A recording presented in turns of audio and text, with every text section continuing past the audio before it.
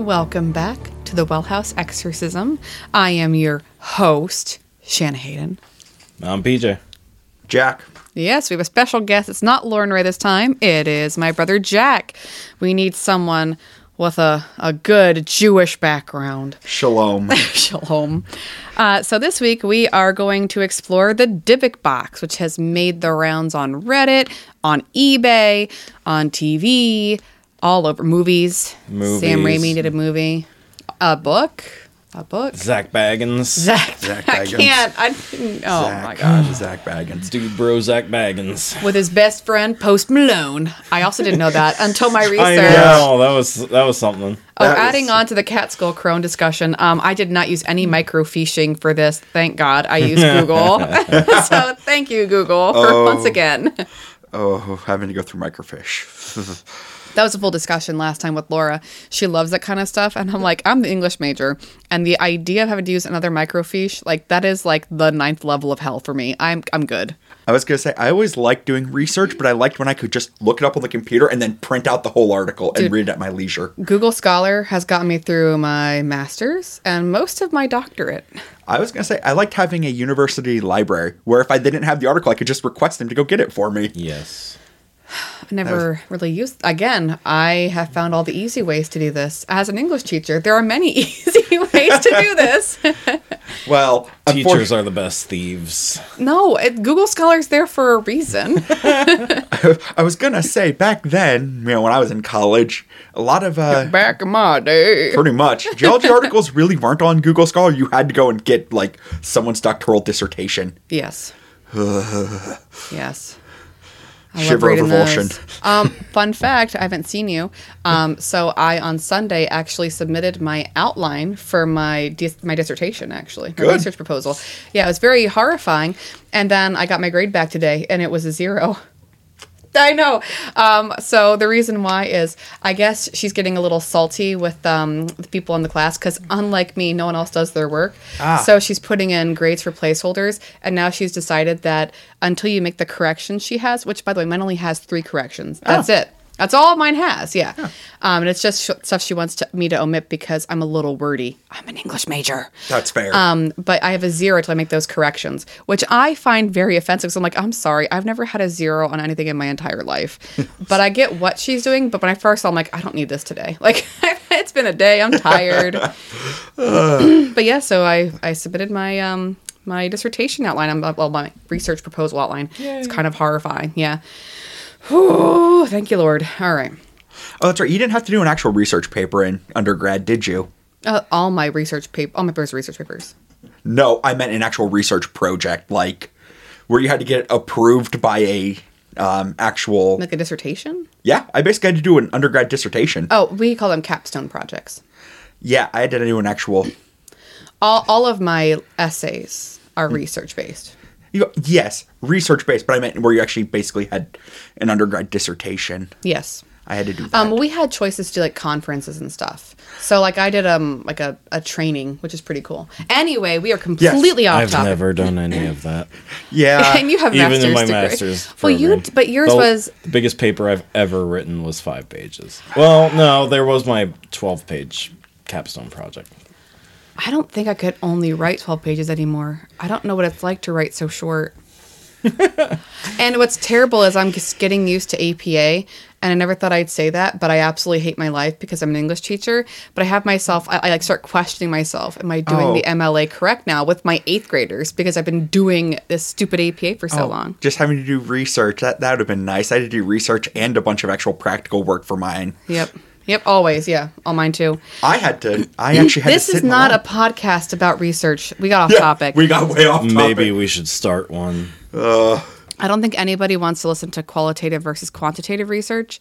Some people probably do, but me talking about it, I like qualitative. That's lazy. Can we not? No, because we're going to get off topic. Yeah. Okay.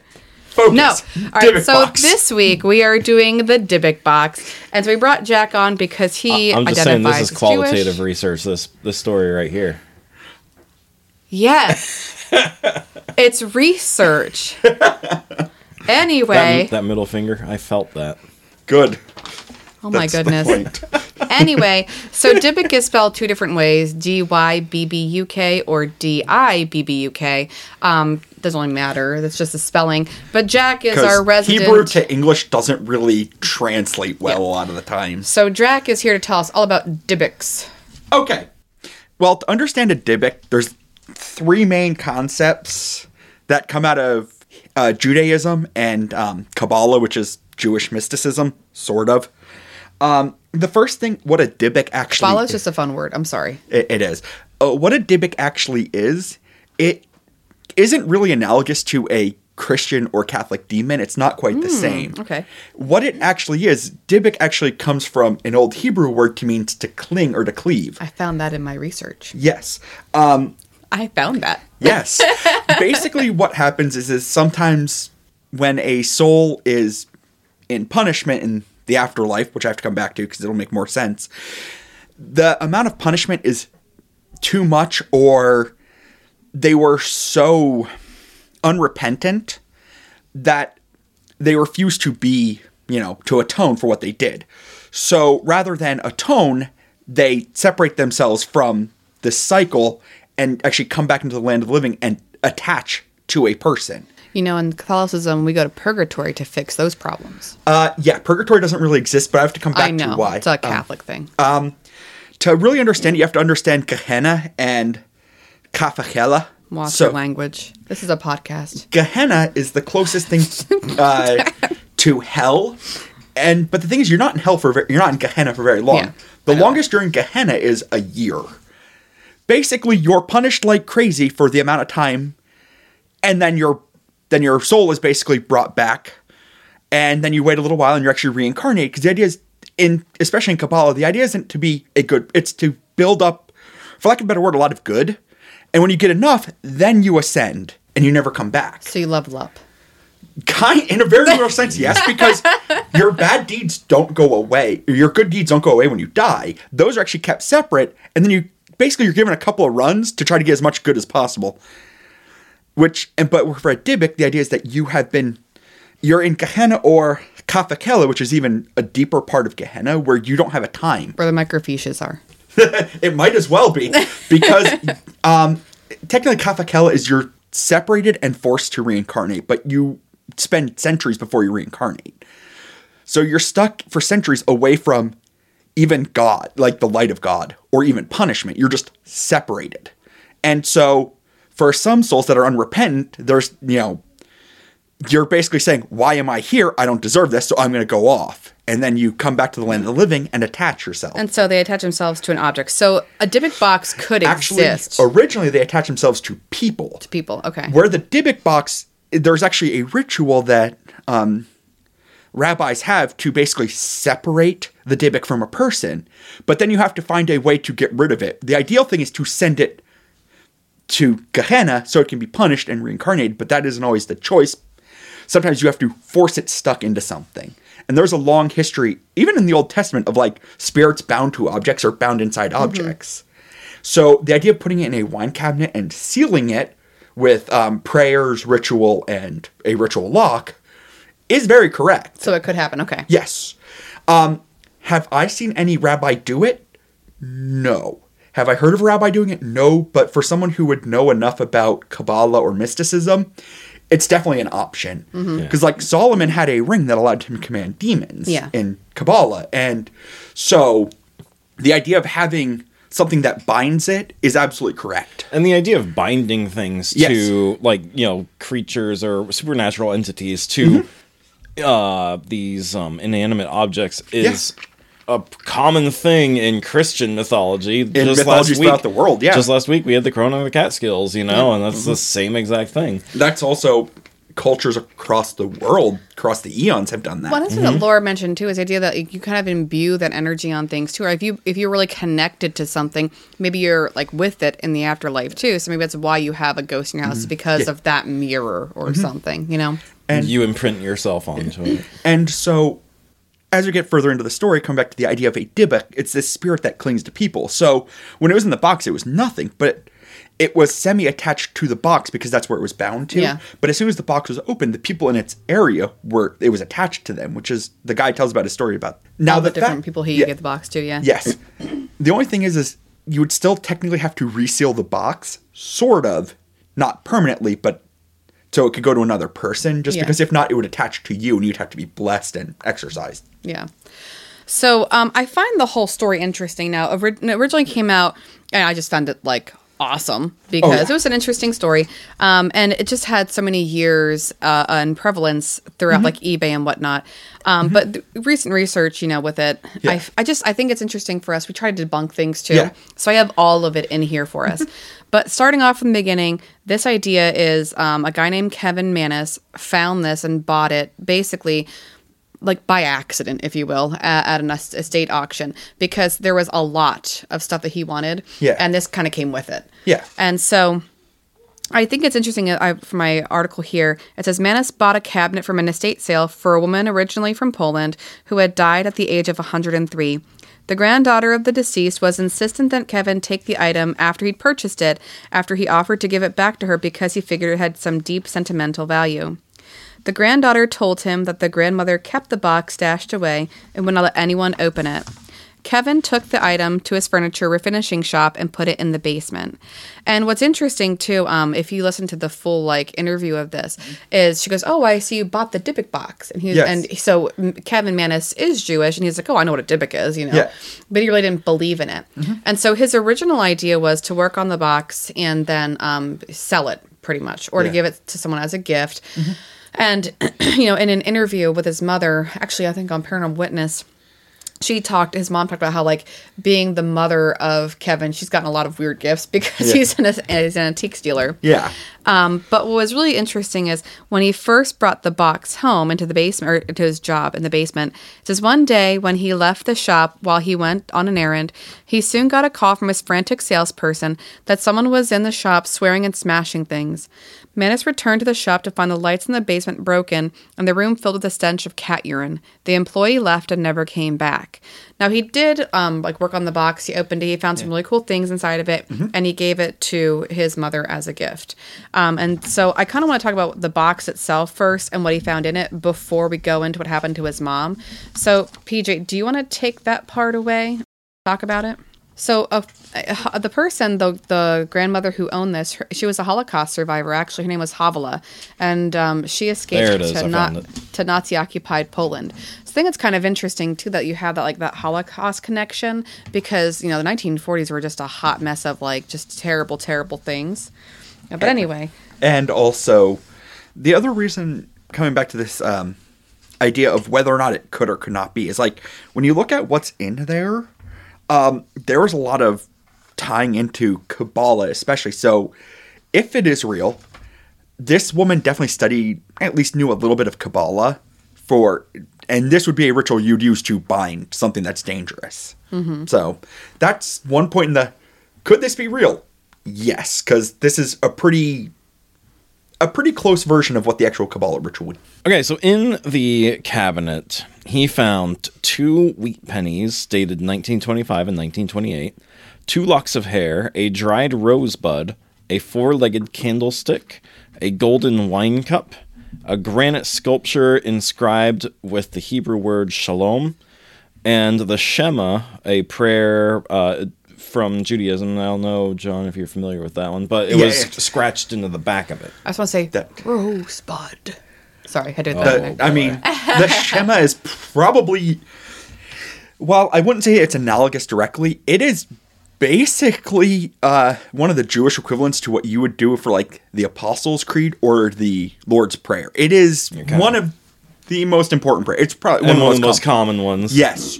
And also something that, in especially Kabbalah and Judaism, words have real power. So if you are binding a dark entity, you would use actual word, the literal word in this case of the divine, because that's the idea. Is that's the reason why they're called the religions of the word. It's literally these words have power. Yeah, which is also why they say God spoke the world into existence. Well, and something else here, too. It says, the granddaughter told me that her grandmother had asked the box be buried with her.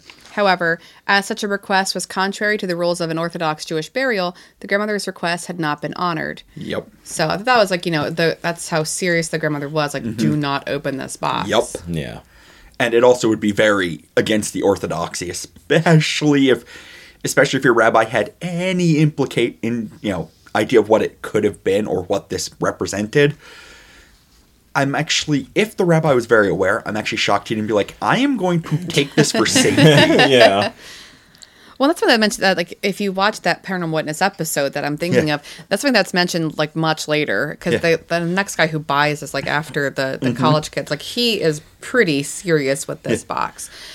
So we have Manus who buys this box, and obviously, just like the Catskill Crown, does not listen to anybody. Takes it back, opens it, finds all the stuff in there, fiddles with it. Yeah. Yeah, and obviously releases something because almost immediately you have all these lights exploding. It scared just the bejesus out of his worker who was there, and like she quit. Like she was not polite. She said some nasty things to him. She also got really lucky because a Dybbuk could have attached to her and not Manus. Yeah. He sells it, and then it comes back the next day with a note that says there's a darkness in this cabinet. Yep. But when he gave it to his mom, like he had decided, like he just didn't end up refinishing. He just gave it to his mom, and this part to me like freaks me out, and that's why I feel like when we go into debunking, how do you explain this part away? So PJ, what happens? He gives it to her on her birthday, and she opens it up and has a stroke, like right then and there in the shop. Yep. And then when she's getting medical help, she can't talk, of course, because she has a stroke. But she actually spells out hate gift. Yeah. Yeah. So I was like, all right, definitely not the gift to give to your mom. Yeah.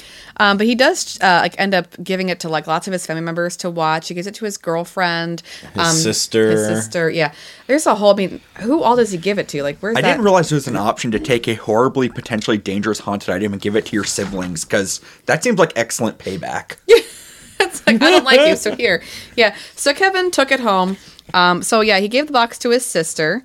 She kept it for a week and gave it back. He gave it to his brother and his brother's wife, who kept it for 3 days and returned it. The brother said it smelled like jasmine flowers, and his wife said it smelled like of cat urine. Kevin gave it to his girlfriend, who soon asked him to sell it for her. He sold it to a middle-aged couple, and 3 days later found the box sitting in front of his shop with a note saying, "This has a bad darkness." Then he took it home, and then bad stuff started happening again. So, first off, that's my question for you, Jack. Can you give a Dybbuk box to somebody and like say, here you go, here's your present, and would that Dybbuk attach itself to you then? That's what I don't understand, because doesn't it clings to you, the person? It clings to a person.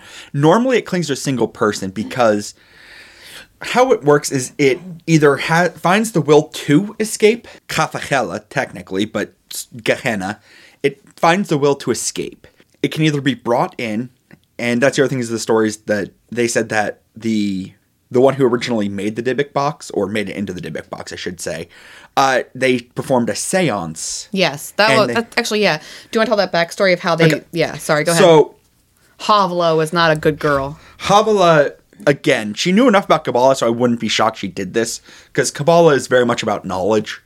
So, the story goes is that, I was going to say it was in 20-something, I think is what she said. She and some friends had a seance, and they were trying to contact somebody, and whatever entity they pulled out was not good. They were using a more ancient, they weren't using a Ouija board, they were actually using like the pendulum style. Yep. And after pulling this out of Gehenna, it attached to her, because she was the one that did it. Now, from that moment, she was its intended target. If she had no knowledge of Kabbalah, it would have been stuck with her until either she died, it completely possessed her, or the rabbi took care of it. But she bound it to a box.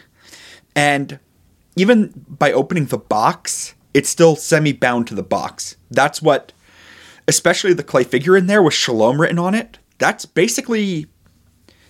version of the golem, which isn't technically used the name of God or the name of life. And the prayer in there, and the locks of hair, basically it it would have been more bound to the box, but as soon as it was open, anyone near the box could have become its prey. Mm-hmm. That being said, I would say it's more likely that after that point, it would have stuck to Manus and only Manus.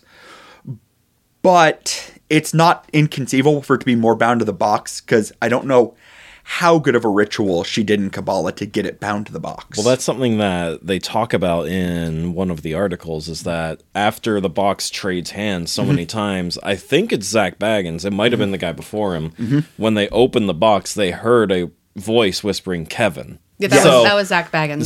So that would be, yes. Even though it traveled with the box, it was still thinking of him. Well, so more romantic. like that's the person it was bound to. So yes, that actually is very common. Because like I said, at that point, then the ritual was enough that it bound it to the box, but not enough that it was only bound to the box. Yeah. But I just find it interesting that people keep smelling like cat urine, but one person smells jasmine. It's so different, but... Yes, and that can... Their olfactory senses are broken, that's all. COVID before COVID was a thing, I guess. Also... I don't know the person that smelled it. Delta. They dealt it. I was going to say, because of the way this works, technically, it's just an assault of the senses. So, if that person, and this is completely possible, but not normal, if that person is not a particularly good person, a Dybbuk would have no reason to attach to them. Because what's the point of attaching to somebody if they're going to end up in Gehen anyway? So... I think he might have found out that person could have been could have been a bad person, or it could be that the Dybbuk itself had no interest in attaching to them. Mm-hmm. Basically, the stench of cat urine, it would be more akin to like, oh, I'm on this thing's radar, more than just the natural scent of it. Because a Dybbuk is somewhat a perversion, so your body and mind will immediately try to see it as perverse. And... for the average person, cat urine is an awful smell that should not be smelled. Ugh.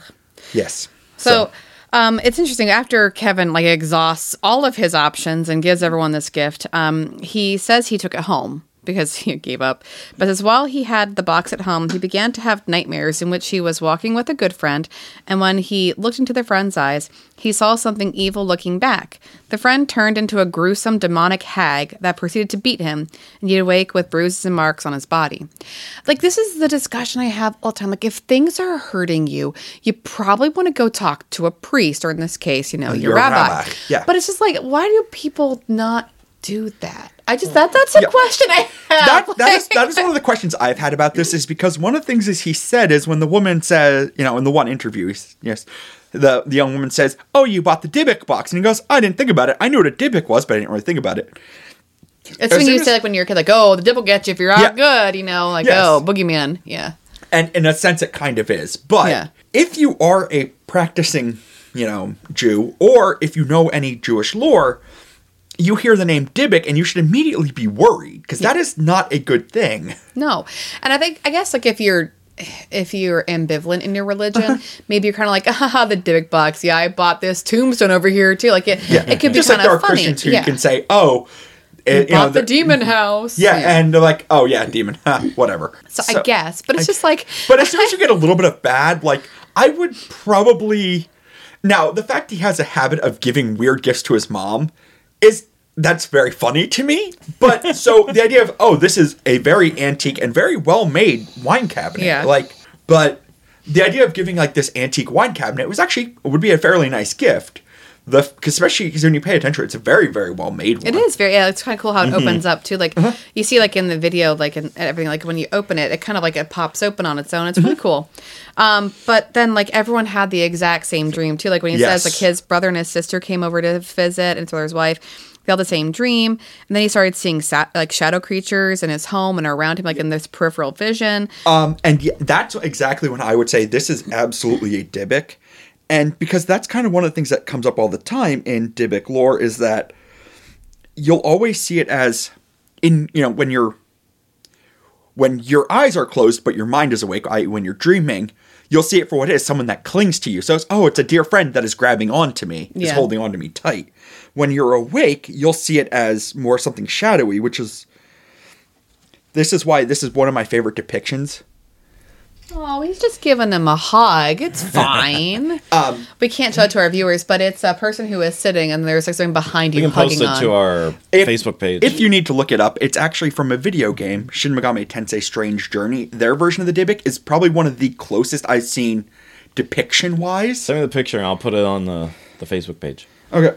But then, like, what's interesting, too, is he starts and having this nightmare. Like, at 4:30 in the morning, he wakes up and he feels like a breathing on his neck. He smells that cat, or actually, he smells jasmine flowers then, and he sees something like kind of like lurking down his hallway.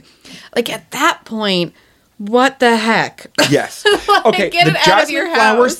Then, if he was also smelling the jasmine flowers as well as the urine is when their mind is like, oh god, this is evil. The jasmine flowers is the Dybbuk trying to hide what it is, because that's very common. Because that. Well, you know, she only gives the jasmine flowers to the boys.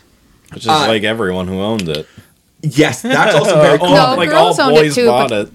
Well, yeah, after I meant like when he was like given the box, Yeah. with, like to Oh, hold, to his hold on family to. and That's actually everything, very common. Dybbuks are gendered. The gender of the person that became a Dybbuk stays. So there are stories of male Dybbuks being sexually violent. Mm-hmm. And there are stories of female Dybbuks being basically like crones and hags. Yeah, and that's what this is. This is a Yeah. hag, yeah. So, yeah, the idea that she had a preference for targeting men is absolutely normal. I wish we had the journals of the second people who owned it. Oh, that'd be nice. Because it used to be online. They took the website down, though. Yeah. But they talked about how they just had so many electrical failures. They lost their Xboxes. All the computers in the house failed. Yep. We got to discuss. They're all college students, too. So, like, all their essays were gone and everything. Oh. We got to discuss the selling on eBay first because this is just Yeah. like of all This the things is- you do. Yeah, so poor Kevin has this box posted on eBay. I want to say this is the reason why we get stereotyped so bad. Oh, this is dangerous. We'll sell it off to the Gentiles. Like, there's a reason why we get stereotyped. I don't understand. I just don't understand. Like, I'm just Oh, gonna it's a sell terrible it. idea. Like, I would have given that thing to my rep. I'd be like, this thing is bad. I need you to do something about this. Gotta say, it's the longest eBay listing I've It ever is, seen. yeah. Oh, yeah, It's lengthy. insane. Because he goes through his whole story on there. for page 4. But he does go over like what it looks like. The measurements are 12.5 by 7.5 by 16.25. All the items that I originally found inside the cabinet are included in the sale and will be delivered with the cabinet. So it's just like, look at everything. 7.5, that's a deep box. Yeah. But then you also have the second buyers because he sells it initially to what PJ said, to college students. So do you want to talk about the college students and what they went through? Oh, that one. So, yeah, there's a second eBay listing. And I have to say, like, I like this too because I like how they copy and paste his original, like, and it's like, we're selling for this. the full story, yeah. They end up selling it too on eBay. Oh, yeah. And so they're listing, they're like, we bought this from the person above, the seller above. They have like a definition of Dybbuk there, and they're like, we didn't expect anything to happen from it. Let's see. Over the last week, some interesting, though possibly coincidental, items of note have come up. Firstly, I share a house with 6 other people, and we've been taking turns sleeping with the box in each of our rooms. 2 people are now complaining of burning eyes. One is listless and depleted of energy, and another became spontaneously sick. In retrospect, I would say it was allergies. A few days after these ongoing annoyances started, the outside air of our house was filled with small bugs for several hours. A Friday. Weird summer stuff? as he puts it. Summer stuff? Last night, Saturday, we discovered that the box, now located in the back corner of the house, had come mostly open, though it had been shut and seems unlikely that anyone could or would have touched it. Wednesday, September 10th, 2003. Though it seems impossible to prove that the box's direct cause of misfortune, we've definitely seen a tidal wave of bad luck. Oh, so we do have some of his journal entries here. Yep, we do have some of them. Several mice have died. Oh, wait, hold on. Nope. Strange odors now permeate the house. The dumpster out back overflows with trash and decay. One roommate suddenly got bronchitis, and I broke a finger. Several mice have died in the engine of one car, and more electronic devices seem to be dying every day. Xbox, toaster, TV, watches. I don't really want to talk about anything between September and January, so I'll just say I'm selling the box now for a couple of reasons. Around October 6th, I started feeling bad with trouble sleeping. Problem has persisted through today. I live alone now. And everyone left him. Yeah, I wonder why. As of late, I noticed I've been replacing a lot of light bulbs, burnt out light bulbs, and getting many unusual car repairs. Transmission fluid was burned out of the reservoir, for example. I started seeing things, sort of like large vertical dark blurs in my peripheral vision. I smell something like juniper bushes or stingy ammonia in my garage often, and I have no idea what from. Most disturbingly, last Tuesday, 1/27/2004, my hair began to fall out. That freaks me out. Yeah. Today, Friday, it's about half gone. I'm in my early 20s. I got a clean blood test back from the doctors. Maybe it's stress related, I don't know. Anyhow, for personal reasons, I very strongly do not want this box anymore. I hope there's someone on eBay that will take this thing off my hands.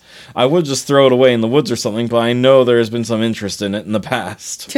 I still want to make some money off of this Oh, thing. yeah. That's the American way. The American way. But his name was Losif Nitsky. Everyone calls him Joseph.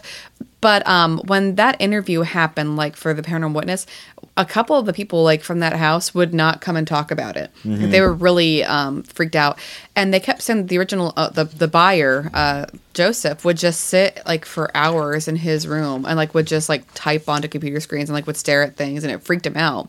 And so his eyes were red too, and he wasn't getting so he was like insomniac. So like they were creeped out, but everyone ended up moving out because they just couldn't take it anymore. Yeah. So the idea of it physically hurting somebody that bad, I don't think she likes partiers. That she wanted Kevin back. That's the thing. It's like it affecting electronics is always one of those things I find kind of odd because that's don't touch the Xbox.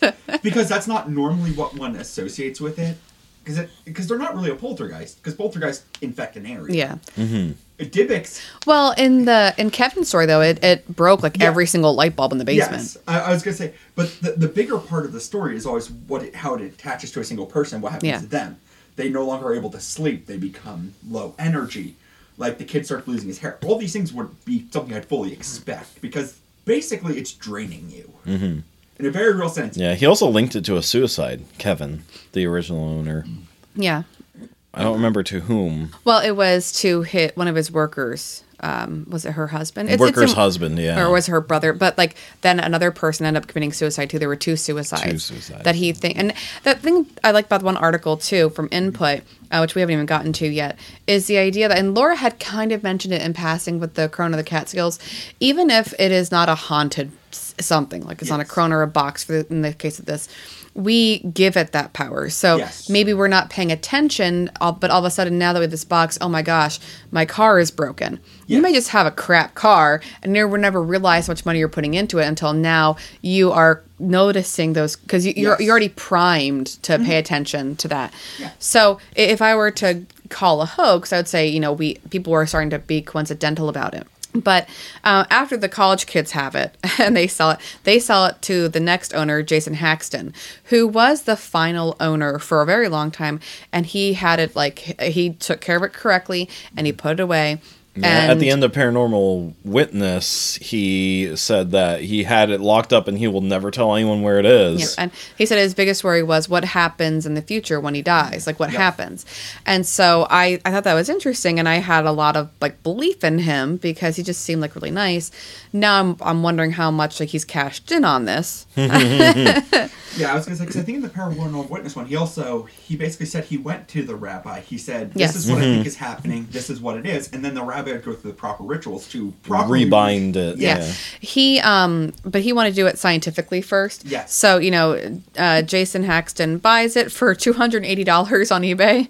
And he was so proud to have bought it because he had seen it coming up a couple times, He opens it at his job. He talks about how when he opens it, computers start dying in his office that were working just fine before. Light bulbs were exploding. Yeah. He does experience hives and welts from having touched the box. Yep. He did bring in scientists. He brought in paranormalists. He brought in Kabbalists too. So he brought in anybody he could think of. He brought in to look at this box because just like the Crone of the Catskills, a couple of these the things that go with this box don't make sense. Yes. almost all the components are here, but not all of them, or one thing doesn't make any sense as to why it's in the box. Yeah. So really his ultimate plan was to figure out what it was and how to fix it. That was his goal. Yes. He actually has a degree, right, PJ? What was he? It's in one of the articles. So he actually is of a scientific mind too. I thought it was an anthropology degree. Yeah, because he works in a museum. Yeah. So Jason Haxton is the director of the Museum of Osteopathic Medicine in Kirksville, Missouri, or was, and this was in 2011. So he was fascinated by the mysterious box, but he also really worked hard to try and downplay it, to scientifically understand it. He did a lot of scientific method on it, did a lot of studying, whatnot. So I do appreciate that about him. He again did bring in people to try and figure out that truth of it. He did write a book about it, but it does say here, for a time Haxton kept the box secure in an acacia wood arc lined with 24 karat gold and stashed it in his den to keep it subdued. And then it says, however, more recently, he's admitted that he ended up putting it into a military-grade shock-proof container buried somewhere where it is well hidden and won't be discovered.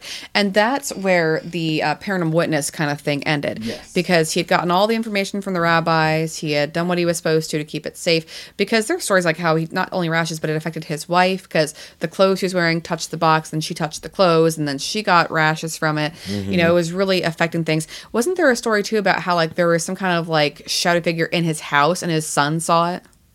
I believe so. Yeah. It's been a while since I saw that. Well, and this article doesn't really go into that. I think the input one does, but I remember he's sitting in his den with his son, and his son's like, "What is that, Dad?" And there's this black mass floating in a corner. Oh yeah, that's right. Yeah. I do remember that. So once he realized he couldn't really protect his family, he had to find a way to protect his family. Yeah.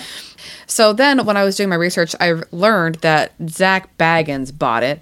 And I already have mixed opinions about him because of that movie you made me watch. Oh, yeah. Well, I mean, a lot of that movie is pretty... We're talking about Demon House. But a lot of that movie is pretty compelling. But the end, the quote-unquote, climax of the movie was so fake. I hated every second of it. So fake. I was like, oh, the second that somebody comes into his room, the camera goes out of focus. Wiggles. Who would have thought? Yeah. Again, I have my issues with anyone who, does ghost hunting for money. Oh, yeah. Mm-hmm. He's the wrong kind of Baggins. The fact that Zach Baggins is the one that has it, and then afterwards, Manus is saying that it was a hoax that he created. But then there's also him saying, "Oh, it was actually one of 10 boxes that." Yeah, I have that pulled up right here. So, his first post says, "I'm the original creator of the story of the Dybbuk Box, which appeared as one of my eBay posts back in 2003. The idea that Dybbuk boxes have some kind of history prior to my story, and the idea that a Dybbuk box could contain anything other than a Dybbuk, along with any deviation to the type of contents I created to be found inside of a Dybbuk box, is laughable at best. How about this?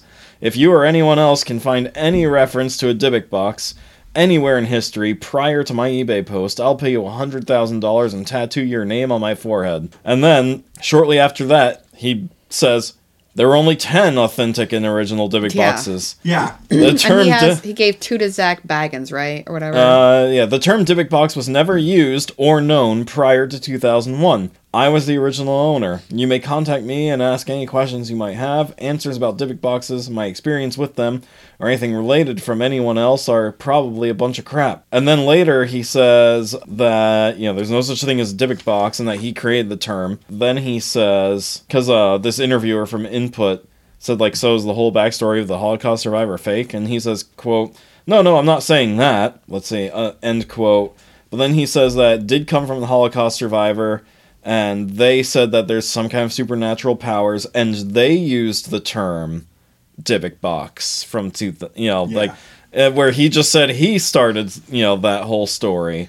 Well, and then later, because the article that I had given you guys from Input was an author who really was trying to uncover the truth of this box, and so he really talks to Manus for a very long time. He gets a lot of one-on-one conversations. He also spends time talking over Facebook. And so the Facebook messages are all over the place. So it says, Manus messages me via Facebook to say he'd just gotten a call from Baggins. Not good, he writes, not happy. You won't believe the S that's happening now around me. Seriously, like I'm getting bombarded with the curse. And so then he lists the events that have happened to him in the last week, including his car breaking down, his girlfriend leaving him, her mother dying, and 2 of his friends passing away. I'm not going to go into the rest of the stuff that has occurred over the last 7 days, he adds, but it is striking, to say the least, and it keeps on coming. Despite all this, in a subsequent message, he refers to the original Dybbuk Box story he wrote as fictional. So I wonder if, I know Peach and I have been talking about this, Jack, before, like 2 days ago when we had been reading over the research. Yeah. Like, could he be suffering from some kind of like psychotic break? Oh, yes, you know, absolutely. because he's all over the place. It's true. It's not true. Yeah. My mom had that interview on Paranormal Witness, and like, you know, that was an award-winning, in my opinion, like an award-winning presentation. Then because she had a stroke, she can't fake that she can't talk, and like you can tell that she's learning how to use her mouth. And he says she had no coaching or anything. Yes. So you tell me that she's telling those stories. Then you have everything else. And on top of that, and the reason why that's completely possible, nowadays, obviously, we talk more about mental illness. Mm-hmm. And there are times in the past where, you know, you would say someone was possessed instead of mentally ill. Yeah. But the two do seem to go together, especially when it comes to something like a Dybbuk. Because, okay, I have to be a little bit more specific here. When I say a Dybbuk clings to you, they don't cling to you. They cling to your soul. Yeah. So, any damage to the soul affects the body and mind. So, he had that Dybbuk for a while. Mm-hmm. And it was obviously bound to him pretty hard. Could it have affected his mind? Absolutely. Well, that's why I kind of feel like that's where we're at. Like, see, for me, crazy. it's more petty than that. Oh, and I just think he's a piece of garbage, and he sees other people succeeding and making money off of this, and he's just trying to discredit them by making all these different stories, and so casting all this doubt all over the place. Yeah, well, and that's part of it too. You know, this box gets sold to Zach Baggins, and so Jason Haxton makes a really good something that no one mentions how much he got paid for it, but it's a lot. And that's after Jason wrote his own book about the Dybbuk Box, which also made money. So unlike Kevin Manis, who sold this thing on eBay for I don't even know how much, those college kids, probably not a lot, everyone else is making some good money off of this. Mm-hmm. And so Zach Baggins, of course, puts it on TV, and it says, last year, the now 44-year-old Baggins opened the box on an episode of Ghost Adventures Quarantine. He supposedly heard it say Kevin, referencing Manus, and evil, then heard a child's voice. No surprise. Children are scary. Yes. So then it says, the highlight of the episode, however, at least from the media standpoint, was security camera footage of Baggins and his friend, the musician Post Malone, touching the closed Dybbuk box prior to Baggins opening it. But even though Malone never touched the box, he was touching Baggins' shoulder, I believe is how it worked. But, the bad juju went over to Post Malone as well. So, again, make money off the TV show. Then there's a movie, of course, too, that Sam Raimi directed. But Kevin Manis and Jason were both on there as, helpers to make that movie. So he had to have made some money off of that, because that was in 2012. But judging by the trailer, a movie has zero relations to the actual event. So PJ and I kind of are in the opinion that he's just, you said petty, I like that word. Yeah. Petty definitely sounds correct. Like I said, that being, it is not impossible. I don't mean to be rude to your heritage, but he's angry because he didn't make enough money. Again, there's a reason why that stereotype exists. I said that earlier. But I was going to say, it is possible, since a Dybbuk clings to the soul. It did cling to him, and obviously, I'm going to put a huge if here, because I'm not a fan of Zach Baggins at all. If what Zach Baggins said is correct, that it said his name, it was still attached to him, even though it was separated from him. And that is very Dybbuk. And then talking about it even on Facebook and these emails, phone conversations with the writer of this article, he's having all these problems. And again, are our minds just primed to notice those coincidences of bad luck? Or is something else at play? I guess that's the question for this. Yeah, I think as soon as you think something bad is happening, you're going to notice every little bad thing. Yeah. And that is absolutely human nature. That being said, there is centuries of lore about Dybbuk. And is it possible to bind Dybbuk? Yes. It is not the correct way, and any rabbi will tell you what you want to do is remove it from the body of the possessed person. Again, possessed here in quotes. Attached person, I guess is a better term. And is to put the Dybbuk, that spirit, back into the cycle, send them into Gehenna, or to Kafahela. Again, and I apologize because my Hebrew is terrible. Listen, sounds better than what I would have said. The idea is you would want to send them back to the land of the dead, so that way the cycle can continue. Because a Dybbuk is basically stuck. They're stuck of their own devices, but they are stuck. So the idea is you want to get them unstuck. So sending them back to the land of the dead is ideal. Yeah. That usually requires like 10 people and a rabbi, and they are constantly in prayer for days. It sounded like Havilah had more than a little bit of knowledge of mysticism, because what they were doing and the time she was coming from, that and the time she did this in the 20s was a huge boom in spiritualism and mysticism. Oh yeah. Well, I love his story about that. Again, like when Manus like goes off the rails. Yeah. He says like there's 10 boxes because, and I'll just read it from the input article that I found. Yeah. It says, on Ghost Adventures Quarantine, Manus told another part of his ongoing ghost story. He'd given Baggins a second, smaller Dybbuk box, and on the show said there were a total of 10 boxes that were hidden around the globe.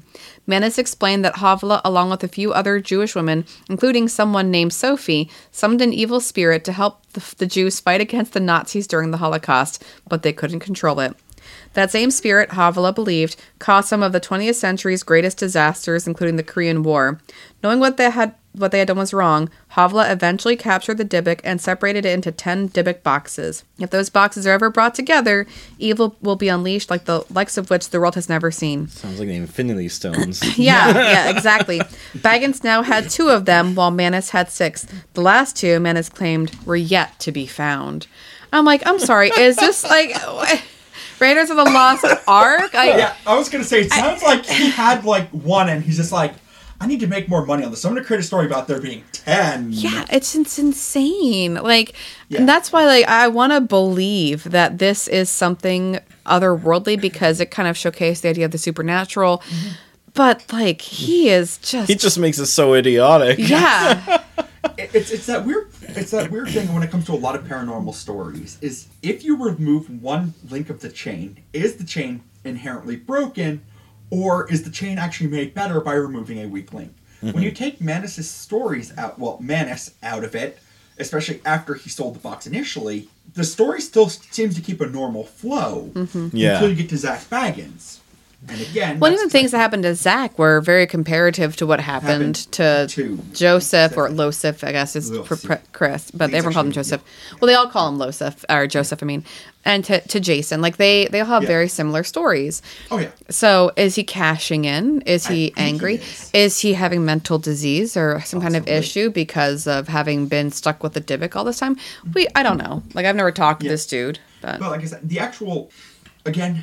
When I look at it from, a Kabbalistic side of things and from the Jewish side of things, Dybbuks are real. They're terrifying. They are bad.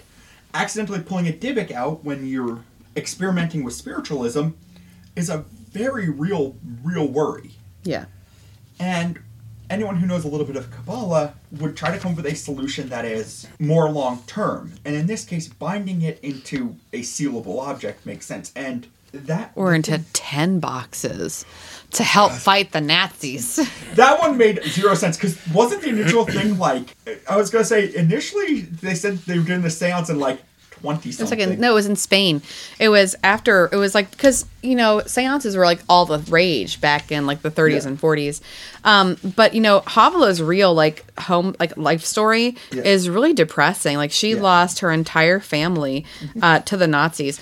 And the only reason that she survived is because she escaped with a couple of Jewish friends to Spain. Yeah. But it was in Spain where they, again, seances were so they did a seance, and that's when all this happened. Yeah. So, I mean... Well, don't forget, he still claims that it's fictional, too. Yes. Even though there are 10 boxes.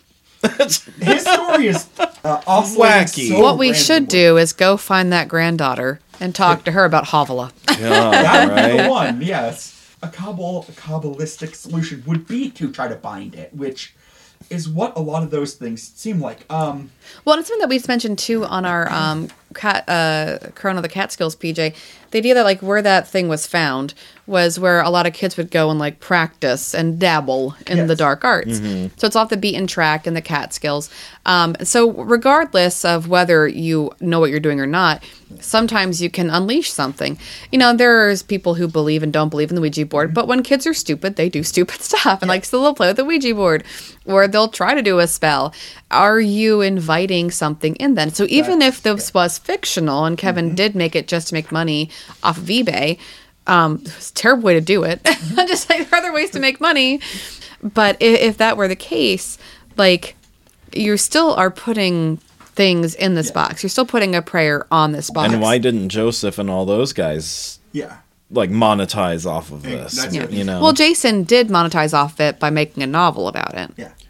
And then he sold the box. Quite a while. But Jason was the museum guy, though, right? Yeah.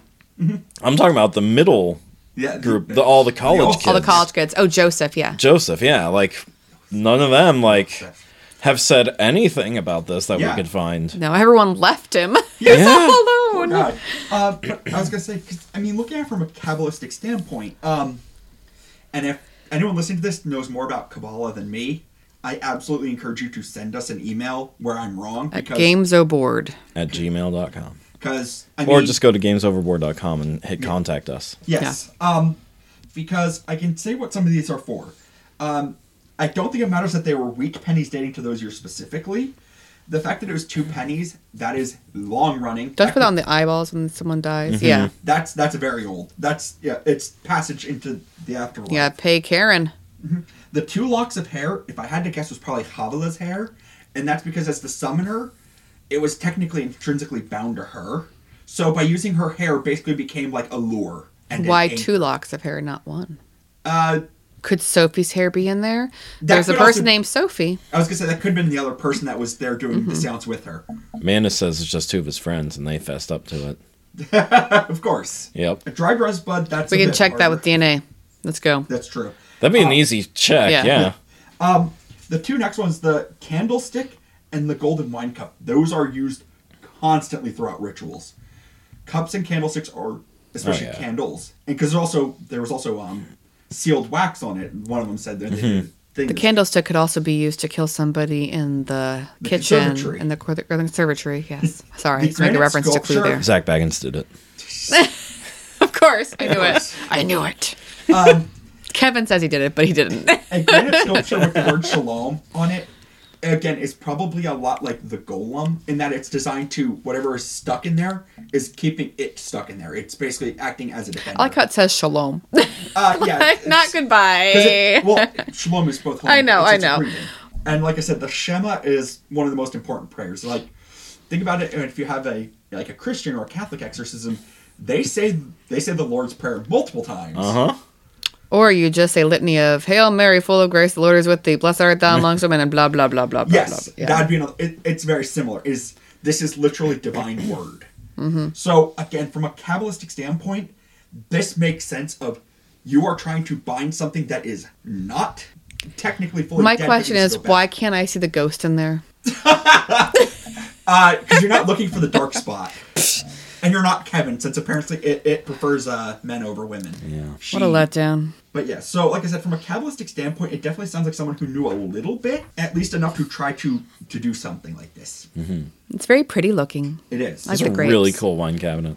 And to then put. And if it's a wine cabinet, I'm sorry, who doesn't have more than that in terms of wine? Because it's like It's like 2 bottles, maybe 3. Yeah. That's not even enough for a party. Normally, it wouldn't be your full. It'd be like a decanter of wine and a couple of cups. Listen, that's not enough for a party. It's not really designed for a party. It's more for, but yes. For a party.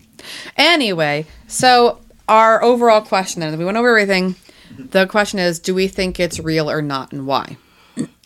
I make fun of you if you say I'm in the middle. You gotta choose a side. This is a hard one. Like, this is harder than Corona the Catskills It is. to determine. So I'm gonna start with you, PJ, because you said it's hard. Why? I believe it not because of Manus. Well, actually, kind of because of him. Because he's so wishy-washy and he won't stick with one story. That makes me think he's either A, trying to discredit everyone else, or B, he doesn't like the way people think of him, now that he's, like, claiming that, like, I had a haunted box, and, like, he's getting made fun of for it or something. So, I also, I mean, if it is a haunted box, and your immediate response, I'm going to give it to my mother, he should be beat. So, worst Jewish son ever. Exactly. So, yeah, I want, like, those are some big reasons right there that lead me to believing it and not believing him. How about you, Jack? I think the way everything's set up, to me, says the box, the way it was designed, and the Kabbalistic tradition that was used in binding whatever was in there, absolutely makes perfect sense to me. It seems like what someone who knows a little bit would try to do if they were back up against a wall, in some case like something at Dybbuk. I think Manus's early story, before he was trying to cash in on it, is closer to what I think is actually happening, as opposed to what it became. I start questioning the story after the guy who wrote the book. Yeah, after Paranormal Witness happened. After Paranormal Witness is when I start kind of losing a lot of faith in stuff, just because it then seems more commercialized and capitalized, like you actually have an inherent financial incentive to lie. Whereas up to that point, there's been no incentive to lie. That's why I think it's like, even if it's not an actual Dybbuk that these people are being targeted by... Must be something spiritual. Something spiritual is going on, and a lot of bad things are happening to people that would normally by themselves not be that interesting until they're kind of all piled up. And the fact that this is so close to a lot of terrible things is definitely makes me lean towards it. It could easily be a place where a Dybbuk was sealed. Mm-hmm. So it's interesting for me, like looking at this and thinking about it, because I really believed that it was a box. Like it was a box. Yeah, it's definitely a box. Oh, I mean, yes, we can see that. I win. I really believed in it, especially when I saw the episode of Paranormal Witness, because of the life that PJ and I have lived in this house. I'm a little more open to this kind of stuff now. Yeah. However, for me, I would like a rabbi to chime in, Yes. Jason mentions that a rabbi was called to help him put it, and keep it safe and to kind of lock it back up. But if that were the case, wouldn't it be safe? And why would you then sell it to Zach Baggins? Mm-hmm. If it was all safe, why would you do that? And if it was a real rabbi, wouldn't they take it and put it somewhere safe? Because that's something that, like a Catholic priest, I feel like that's what they would do, right? Yeah. They would take that away for you. So I'm skeptical now, because I think about what happened in our house and what would be done for protection. So I don't think it is real, but I think something was imbued upon it. I think once you start putting that like mass belief in something, it becomes real, and it allows something to attach itself onto the box. So I think initially it wasn't real, but I think now it is. So it became less of a Dybbuk and more of a tulpa. Yeah. Where, do you know what? Or even just the idea of like, you believe in something so much that you start experiencing things, even though they're not. Yeah, it's not real, Well, actually, placebo effect kind of things. The power. Actually, it's called the power of luck on the positive side. If you just believe you're good at something, even though you suck at it, you're better at it because you remove that part of your brain that makes you question, "Can I do this?" So it's called the power of luck. You can also go the negative way. The power of unluck. I'm not sure what you would call it, but it's that same kind of mentality. Well, it's why like stupid people are significantly more confident than intelligent people and things like that. It's same kind of idea there. Yeah. So and as Laura said, you can imbue a power, like an energy, into something, you know. So I don't know. I feel like maybe it was fake. Although now that I'm thinking about it, if his plan was to make money off of this, that was the original goal of this. Then why did he sell it on eBay? And why didn't he make more of these Dybbuk boxes? Yeah. Like if you're selling a haunted item, and then why did he try to discredit it later? You get your butt on Etsy and you make a whole bunch of them. Yeah, you know what I mean. Like so, none of this makes sense. Maybe not that now I'm like, no, maybe it is real because he wanted to get rid of it. Like I said, this is I want the rabbi to come. Where there's a chain here, and there's a couple of links that are weird. Like I said, when you remove Manus from it, the chain is really solid. Yeah, or if you follow, like you said, if you follow the chain up to a certain point, then it gets twisted. Yeah. And everything after that just doesn't make sense. Yeah. Because that's the moment when people started to get famous from it and started to make money from it. Yeah, because like I said, after Paranormal Witness, before Paranormal Witness, it was just like a curio online. It was just something that was being sold on eBay, really, yeah. And there's some people online talking about this idea. And after Paranormal Witness became really famous, and that's where, it almost like after that point, it became famous enough that everyone's like, oh, well, we can start making money on this. Yep. Yeah. And I think... Because no one wrote a book on it until after that show. No one made a movie on it until after that show. I think greed is overshadowing what could have been a very... What is a much more complete story. Greed is starting to corrupt it. Mm-hmm. Agreed. Because like I said, the actual... the Dybbuk itself is ancient. So if... I'm glad What's a Kezelum? Do you know what a Kezelum is? If I'm pronouncing that correctly. Kezelum. Because a Dybbuk and a Kezelum. Yeah, because like that's never mentioned again. Really, is that when he initially buys it in his eBay article, he mentions that he talks about it in the Paranormal Witness episode too. Yeah, a Dybbuk and a it's been Kezelum. years since I've seen that episode, but it's something along the lines of like boogeyman and the Jewish folk. At least that's how he talks about it. If there are like two things in there, when the girl asked her, there are two things in there: a Dybbuk and a Kezelum. Would spit 3 times through her fingers and say a Dybbuk and a Kezelum. So I just thought that was like, and then you never hear about that ever again. You just hear about the hag. Yeah, that is not a... You type in Kezelum and it just goes back to Dybbuk. Yeah, so it's a Dybbuk. The end. Yeah, that's... I'm not sure, honestly. I think it's another kind of like... word for it? I think Kezelum is probably far more closer to the boogeyman, whereas the Dybbuk is something that's much more steeped in history. Oh, well... That was just one random thought I had there. Yeah. So we have, so overall we think it's real-ish. Yes. Just like you're Jewish, since you like your bacon. Huh. Oh, I probably should mention that, I'm Catholic and you're Jewish, but, I celebrate all of the holy days because our family history was Jewish, Our family had to change to Catholicism for safety. We're talking about World War II, so I understand Havila. We lost almost all of our family to concentration camps, actually. Whoever didn't move to America died in the camps, except for our great-great-uncle. And even on our mother's side, those that were back in Germany... That was the Jewish line of the family. That just disappears. Yep, it's gone. So you identify one way, I identify a different way, but that's okay. We still have, do you see I have my Hanukkah set out ready for you? Yes. Yes. And whereas mine is more like, I associate more with the Jewish side of stuff, even though I'm a terrible practicing Jew. Yeah, you like to eat those scallops with the bacon wrapped around it. I also don't go to synagogue like I should. That's okay. Do we have a synagogue in the area? Not particularly close, but there is one. But more like, to me, it's just like, it's the beliefs that makes more sense to me. I got you. So, and also I still follow more out of tradition and out of, what's what I'm looking for, like... Heritage, and also in memory of, because like I said, both lines of our family lost a lot of people, so it's... Well, our great uncle's wristband, or armband, is on display in the Holocaust Museum, so... All right, well, that was sad. Let's talk about happy. Yes. So we agree-ish that it's real-ish. Yes. So thank you for being on as a guest, my brother. Thank you. From the same mother. And father. Oh, yeah, that's true, yeah. Same. we are actually blood siblings. We are actually correct siblings. What is happening right now? No, remember, I've a long time ago decided that I've been traded by accident. I'm not actually related to you. You've heard my story about how I'm a Kennedy. Nose says countless otherwise. times. I'm a Kennedy, yes. Your nose says otherwise. That's hurtful, but it's true. My nose is my nose. Anyway. You're not as bad as our Although, aunt. if you look at a picture of Eli, there is no question that is mine. He looks just like me. I'm so And your proud. daughter acts just like you. It makes me very happy. She looks like you, too. She does, but she has your coloring. Yeah. But Eli, he's all mine. That is, I don't know where your genes are in that, but they're not there. They were there when he was a baby. He looked like me. No, That was not it. anymore. Yeah, you get Eli, or Alex, I mean. So we need to get some ideas for our next Well House I have an exorcism. idea. What is your idea? Amityville. No.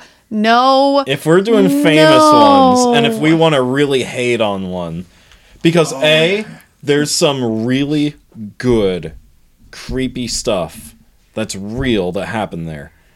And then there's a crap ton of really bad, creepy stuff. It's still creepy, but it's bad. And the Warrens are there, so we can bring in the Warrens and talk about them. Listen. Or we just do an episode on the Warrens, which is also a whole mess right there. That is a Ruining can of worms. Catholicism, one person at a time, yeah. I just want this to be like haunted places and objects close to home. So like we do something Appalachian maybe, like that kind of thing, like something closer, something Does it have to just be interesting. haunted? What are you thinking? I was gonna say, if we're gonna do Appalachian, we could do a deep dive into the Mothman. Get out of here. I've been trying to get a cryptid episode for a while. No. Fair. I will do my own research, not on a microfiche, and I will come up with a great idea. I'm just saying, when there are reports of the same flying creature 3 states away in one weekend, word doesn't travel that fast back when we were in the colonies. In the colonies. Something was seen. No. Joseph Bonaparte saw it and wrote about it in his diary. We're not doing the Jersey Devil either, okay? It's not happening. It's not happening. I will think of something. And if I can't land on something... Amityville. No, if I can't land something good, I will consider us the Warrens or Amityville for like a week when I'm just tired and I'm just going to sit here and I'll let you guest host. But this is mine, okay? As you glare at us.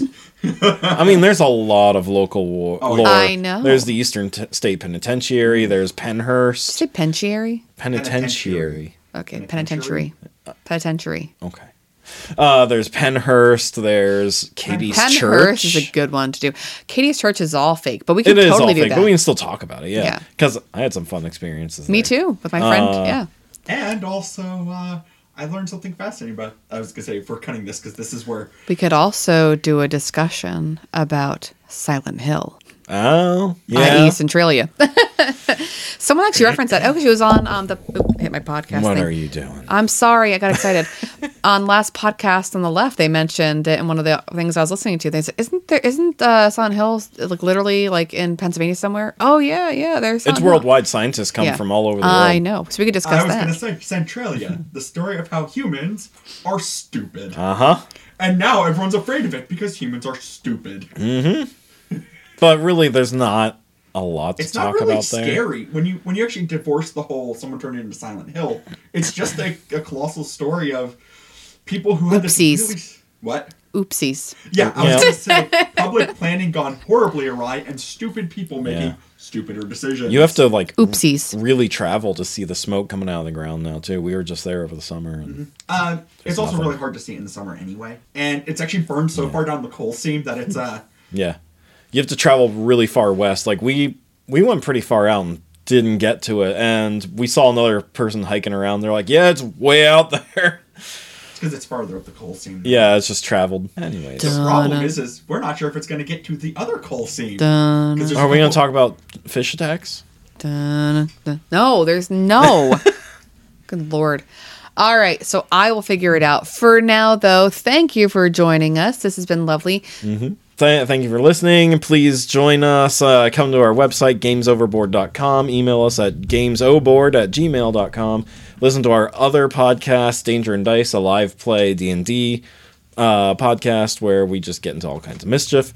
And Games Overboard, where we review board games and talk about the stories they tell. You can also hop on Facebook and like us and share our Facebook page, Games Overboard. Have a great night. Thank you. Thank you for having me. No. Oh. Get shalom. Shalom. Shalom. Don't you say those bad words on here. I can speak enough. It's not a swear word. It's not a nice word.